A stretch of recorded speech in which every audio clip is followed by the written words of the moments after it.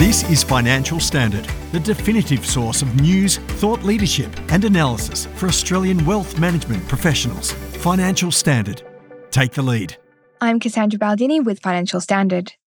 It's been said this year marks a new chapter for financial advisors, and one of the most recent changes, of course, is the long-awaited merger between the Financial Planning Association and the Association of Financial Advisors. This week, the industry officially welcomed the launch of Financial Advice Association Australia, and with me today to discuss the new entity is its Chief Executive, Sarah Abood. Sarah, thank you so much for joining us today. No worries. Thanks, Cassandra. So, what kind of transitions can be expected over the next few months? When will the teams officially be combined? Okay, so the big milestone that we had on Monday of this week, the 3rd of April, was that we have officially become the Financial Advice Association of Australia. That's the milestone called legal completion. And the teams have actually co-located, and we're now all employed by the merged association, the FAAA for short. So that's been a big change and really positive messaging, I think, for the profession for this week. We've also formally announced our new name and our new logo. And that's gone to members on both sides on Monday as well. So that's the big milestone, if you like, for this week. But of course, mergers don't all happen overnight. It will take a while over the next couple of months for all of those milestones to be hit. And the next one that members will see is when the next financial year renewals come around, they'll be invited to renew with the FAAA rather than the FPA or the AFA. So that will happen during May, and that will be the next big milestone for members. And the merger will now form one voice, a united front that will represent the industry.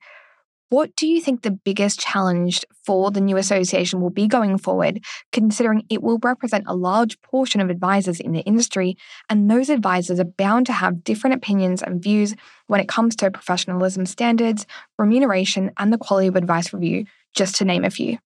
Yes, look, it's quite interesting actually that one of the reasons I think that the merger made so much sense for both sides was that those voices and the things that our respective members were looking for had actually become very, very similar over the course of, in particular, the last 5 years. So while there are a lot of voices and, of course, a range of opinions that our members have on these matters, they're actually not as diverse as you would expect, that there's strong consensus now amongst both heritage members that we're looking to be recognised as a profession.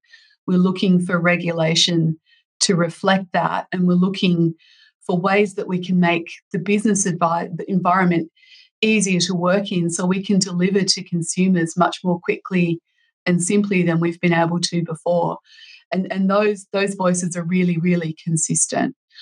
You're quite right that the process that we go through to understand what members are looking for on particular matters can be complex, but we have on both sides, and we will continue to have a range of ways that we invite feedback from members. So, for example, a consultation that we just completed our submission for on the objective of super is probably a good example.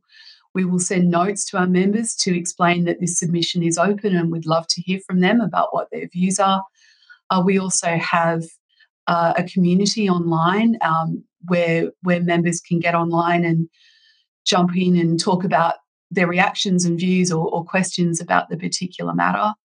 Both associations also still have open email addresses for members to send through their feedback through. And we've got a very active policy and regulations committee where a number of members are volunteering their time to help get engaged in whatever the matter at hand might be. Sometimes we'll also survey members, for example, about particular matters when there's a really high priority or high profile issue, which is something we did on professional standards, for example. So there's a whole range of ways that we engage with members to understand what their position is and what they want us to take forward and represent to government, and we continue to do that. That's a very, very important part of what we do. But as I said, just I guess circling back to the start of that response, There's a perception that there's a lot of disagreement out there, and certainly on some issues that can be the case. But it might surprise people, I think, in some ways, to realise just how much agreement there is on the really important issues.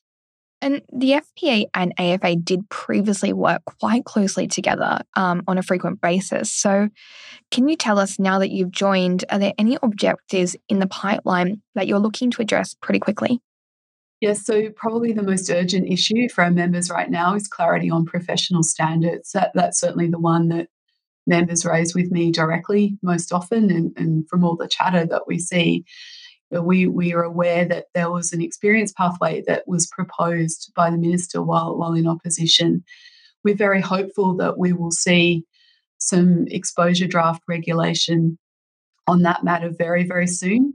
I lost count of the number of verys that the minister used when he was speaking to this most recently, but he did say very, very, very soon.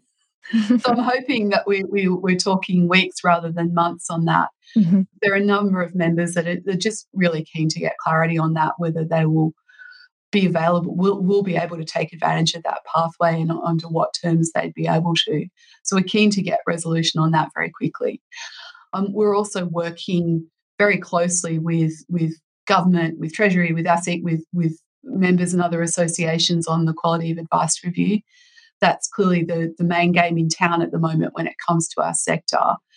And we've worked with all of those parties to understand, firstly, what the timeframe is and the structure around consultation, and ministers being quite clear, I think, that the formal process will open shortly after the budget, and that there'll be structured consultation focusing in two areas. So one is identifying what you might call the quick wins. I think the minister referred to them as no-brainers. There's quite a few proposals in that set of in that report that I think are really going to be helpful to reduce the cost of advice and the red tape and the paperwork involved in providing advice, and also can have an impact on getting the cost for consumers down. So we're really looking to identify those and get them acted on as quickly as we can. Then there are other proposals that I think are bigger changes, in particular the proposal that product issuers could provide simple advice, not using a relevant provider, not using a qualified advisor or planner. Those proposals represent a bigger change, and they do need some more review and consultation. And we're really keen to be getting involved in those conversations, representing members and making sure that we get an outcome that works for consumers and works for advisors and planners. Speaking of costs, now you've consolidated, are there going to be some costs saved between both entities? Yes, absolutely, and of course, for many mergers, that's part of the value that you hope to deliver. We literally were both located on the same street in Sydney, so Wow. that was easy. We were able to save that cost of one of two premises very, very quickly Yeah. and simply. So that's an obvious synergy, and there are many other areas now where we're working through material contracts and the different engagements and arrangements that we have with various suppliers and so on, and ensuring that we're able to deliver to our members the benefits of that greater scale that we have in those negotiations. So yeah, there's quite a few there where we're really hopeful that we're able to operate at least as well, if not better, at a lower cost. Well, there's been a mass exodus of financial advisors from the industry over the past few years, leaving room for a lot of new entrants. What will the FAAA do to encourage and support the next generation of advisors and help numbers return to a healthy level? That is a really big focus for us. We're really concerned about the numbers. We've lost something of the order, I think, of 47% now of advisors from the high in 2019. We know that we need more great financial advisors. There's a massive demand and supply imbalance right now. We need to serve consumers. There are many people who can't get advice at the moment. So it's really important for us, for consumers and for our members. They need to have new people coming through, new planners they can train up and engage with the younger generation. So that's massive. And it's been a big focus in the past for both associations and will continue to be. So the AFA had a really successful engaged community called Gen Next. On the FPA side, we have very active and engaged student representatives.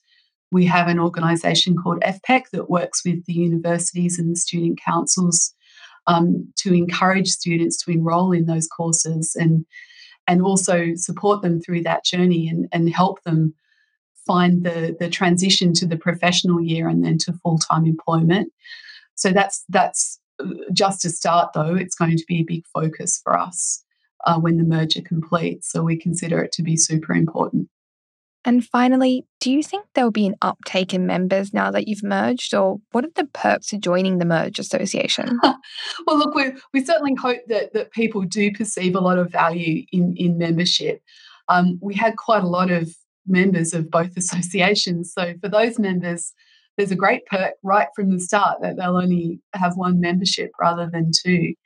And for members, what they tell us is really important to them is firstly advocacy. They really want to have a say and have a stake in the future of the profession and support and be seen to be supporting the profession. So for many members who speak to me, that's number one for them. But of course, there are a whole lot of other benefits that come with membership, from all the engaging with colleagues, the events, the CPD, the business support services, all sorts of things that you would expect to get from your association absolutely continue. But I think the big change is being part of the major professional association, the lead voice for advice, and having an opportunity to be part of that and shape the future of the profession. And that's what we're incredibly excited about. I really love engaging with members and speaking with them about what they want next, what do they want to see this profession grow into and become. I think that's absolutely what's important to us and where we're very, very focused now on delivering for our members that we represent and support. Well, Sarah, thank you so much for joining us and sharing those insights. And we wish you so much luck over the next few months throughout that transition. Thanks so much, Cassandra. Thanks for listening to this Financial Standard podcast. For more information, visit financialstandard.com.au. Please keep in mind that the information discussed in this podcast is general in nature and does not consider personal circumstances. Reliance should not be placed on any content without further independent financial research and advice.